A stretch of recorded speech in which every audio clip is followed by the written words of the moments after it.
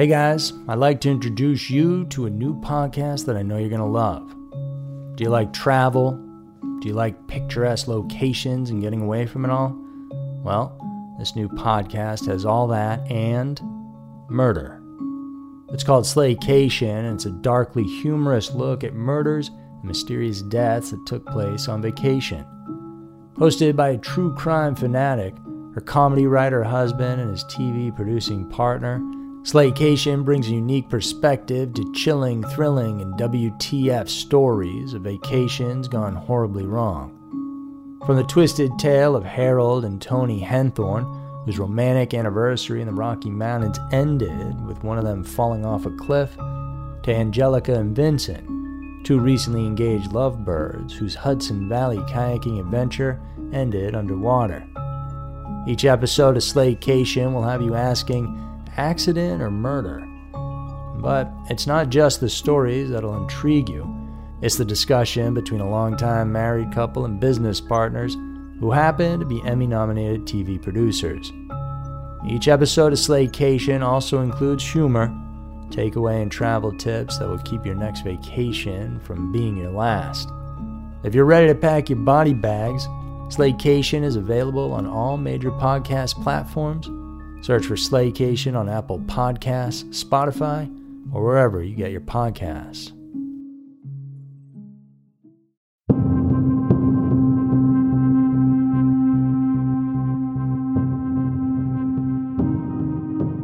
Every town has a dark side. Life is often unfair, and the roll of the dice in terms of who your parents are, where you grow up, and your experiences. Some people get it good and others bad, and it all shapes who you become. There are also people who, without any rhyme or reason, grow up to be monsters just because. When someone commits an awful crime, it's impossible to figure out the exact reason as to why they did it. You can only speculate. I'm Andrew. Welcome back to another episode of Every Town, where today, together, we're going to speculate as to why Paul Dennis Reid, between February and April of 1997, went on a killing spree down in Nashville, Tennessee, and received the moniker, the fast food killer.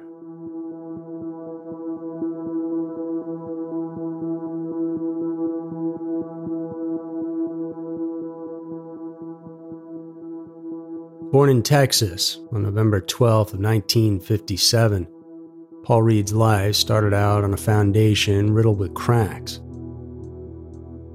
He was the youngest of three children. His parents divorced when he was very young, when he was sent off to live with his grandmother. As just a kid, he was causing problems in his neighborhood. He liked to steal anything he could. He'd rifle through mailboxes and take clothes hanging on clotheslines. So by the time he was 8 years old, his grandma had had enough and got rid of him, dumping him back off with his dad. From there, he bounced back and forth between his mother and father, and they were abusive towards him. And some believe it was these early experiences, rife with trauma and pain, that set the stage for the horrors that would later unfold. And we're not defending the man, but he never really seemed to have a fair shot at life. He would go on to spend time in juvie for a multitude of reasons: check fraud, auto theft, and petty burglary, to name a few. In 1983, in a bit of a glimpse as to why he would eventually be labeled the fast food killer, he tried to rob a steakhouse in Houston, but instead of money, he received a 20-year sentence for aggravated robbery. 7 years later, though, he would be paroled, even though several psychologists thought it was a bad idea. And there was something wrong with the way this man was. While many people saw this, the courts can get things wrong, and so he was let out and set free. Reid always thought of himself as a good-looking man. He worked out in prison and got in shape and felt like he could conquer the world. And the truth is, he needed something to believe in, other than this bad life he had been living.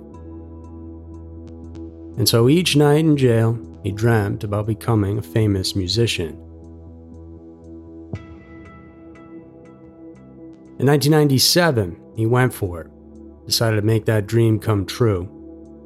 He moved to Tennessee, as Nashville is rich in its musical history, so it seemed like the perfect place to turn aspirations into reality. But Reid wasn't a young buck anymore. He was 40 years old at this point, so time was working against him. He performed at open mics and talent shows, thinking a music exec might see him and be blown away and sign him to a contract. The problem was, he just wasn't all that good. Struggling to make it in the music industry, Reid found work as a dishwasher at Shunny's restaurant. Things weren't really going as planned, and while it's unclear exactly what turned this aspiring singer towards the path of violence and murder, chances are it was frustration mixed with a traumatic past.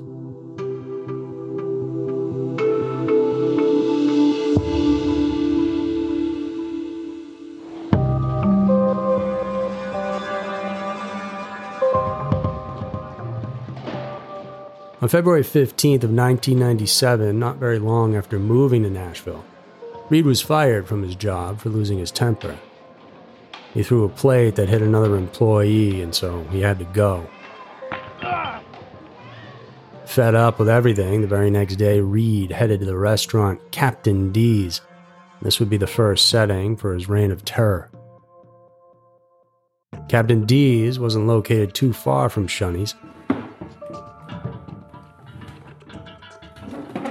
Early that morning, 25-year-old Steve Hampton and 16-year-old Sarah Jackson were opening up shop when Reid knocked on the door.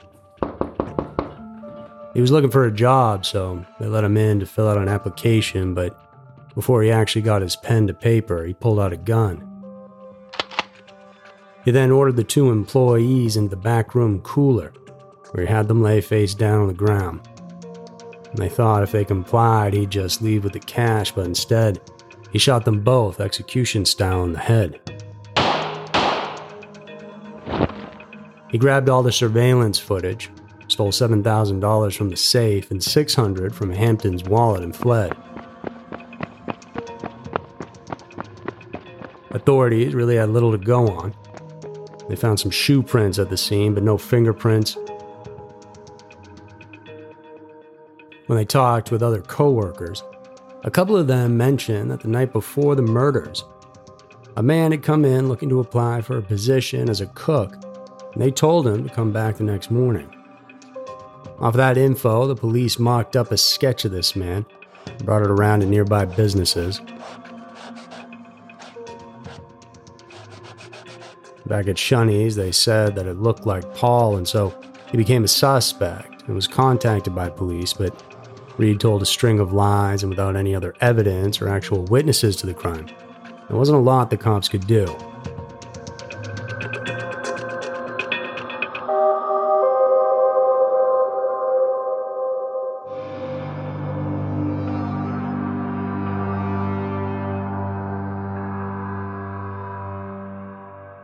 While they were working on the case, Reid was feeling confident and liking the large amounts of money he could just grab, and so just 5 weeks later, he headed out to a McDonald's.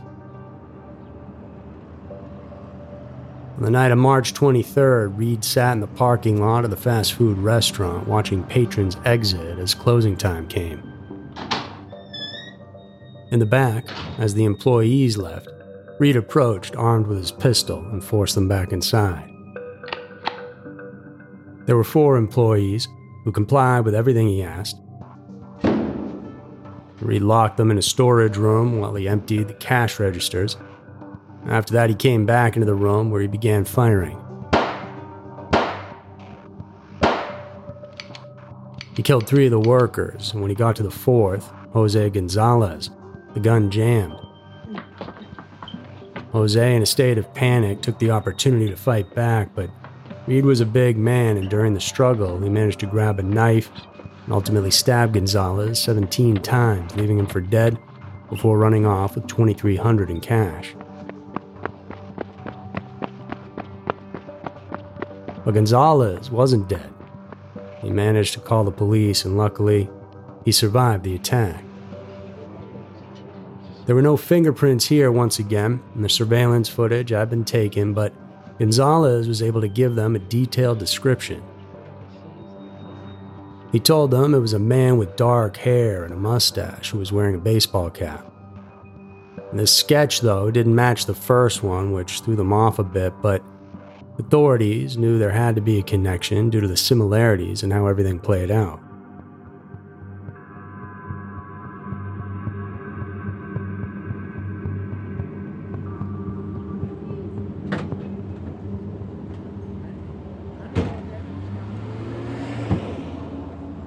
Exactly 1 month later, on April 23rd, Craig May sat outside in the parking lot of a Baskin-Robbins that his 16-year-old sister Michelle worked at. It was closing time. He was there to pick her up after work. Inside, she was with her coworker, 21-year-old Angela Holmes. After about 20 minutes past the pickup time, he went inside to check what was going on, and to his concern, there was nobody in the place.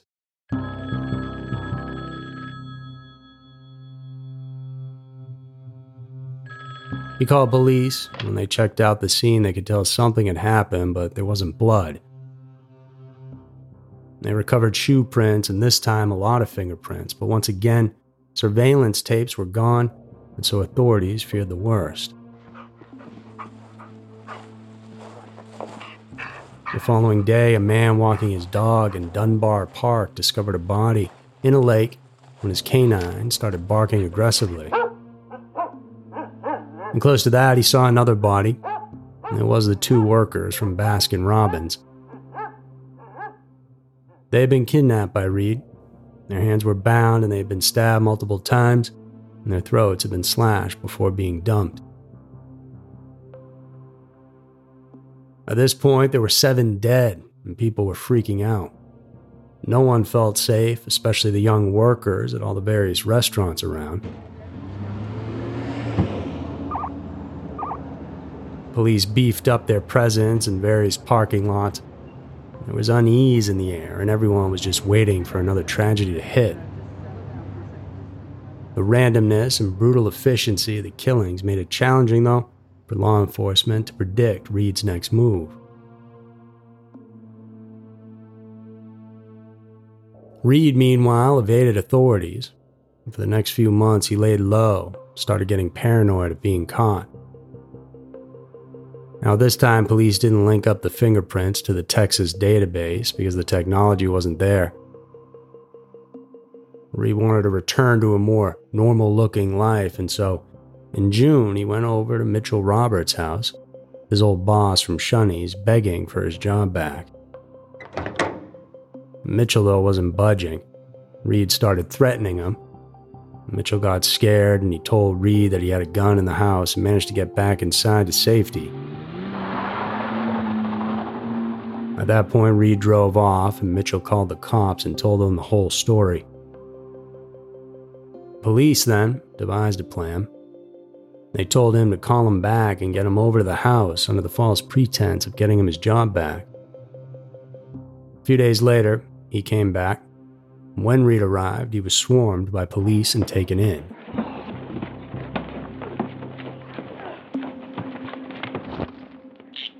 You're under arrest. Gonzalez, the survivor from McDonald's, identified Reid as the one who attacked him and his coworkers. The fingerprints from the third scene matched Reid's, and based on the MO, they linked him to the first attack as well.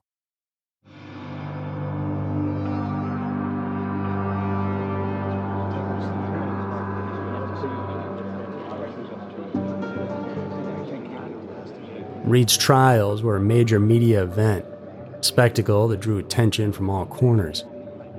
He was plastered all over the news, giving him a glimpse at the attention that a famous musician would experience, though for all the wrong reasons.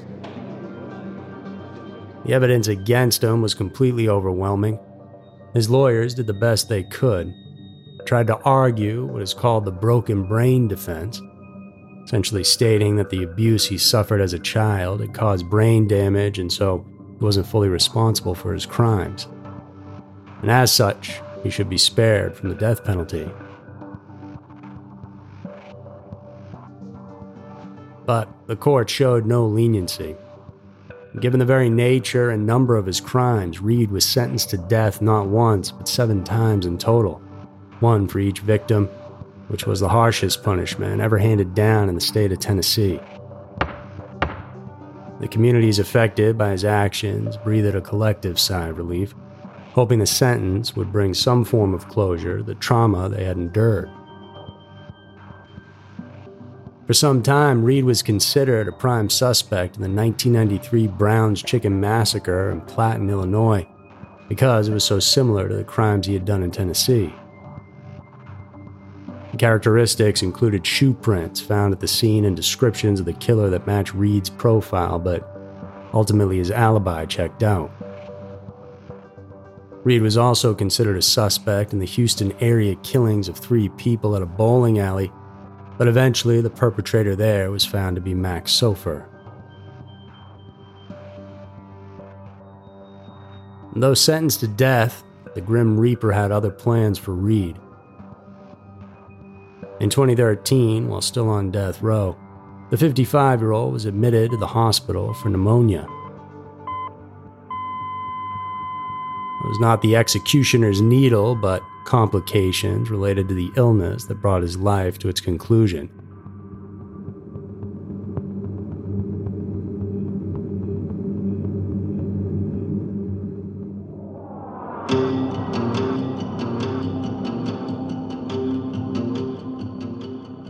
Paul Reid was a monster, no doubt. Would he have acted this way if he had been raised differently? Well, chances are yes. But who really knows? Once caught up in a life of crime, it's hard to get out no matter how big you dream. That's a hard pill for a lot of people to swallow. That sometimes you don't get to where you want to go. When you realize that, it can drive you to do crazy things. Reid wanted badly to become a famous musician. He wanted the attention and for people to know his name.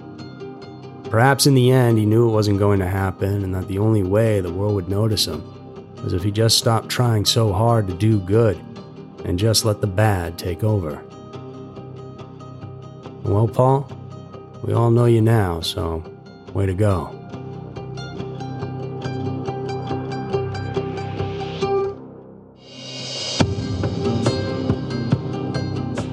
So that's it for this week's episode of Everytown. Hope you enjoyed it. Go check out this episode in video form over on our YouTube channel called Scary Mysteries. And for more podcasts from us, check out the Scary Mysteries podcast. And thank you for tuning in today. Remember to come back next week for another episode filled with scary, strange, and mysterious stories, because you never know. Maybe your town will be next.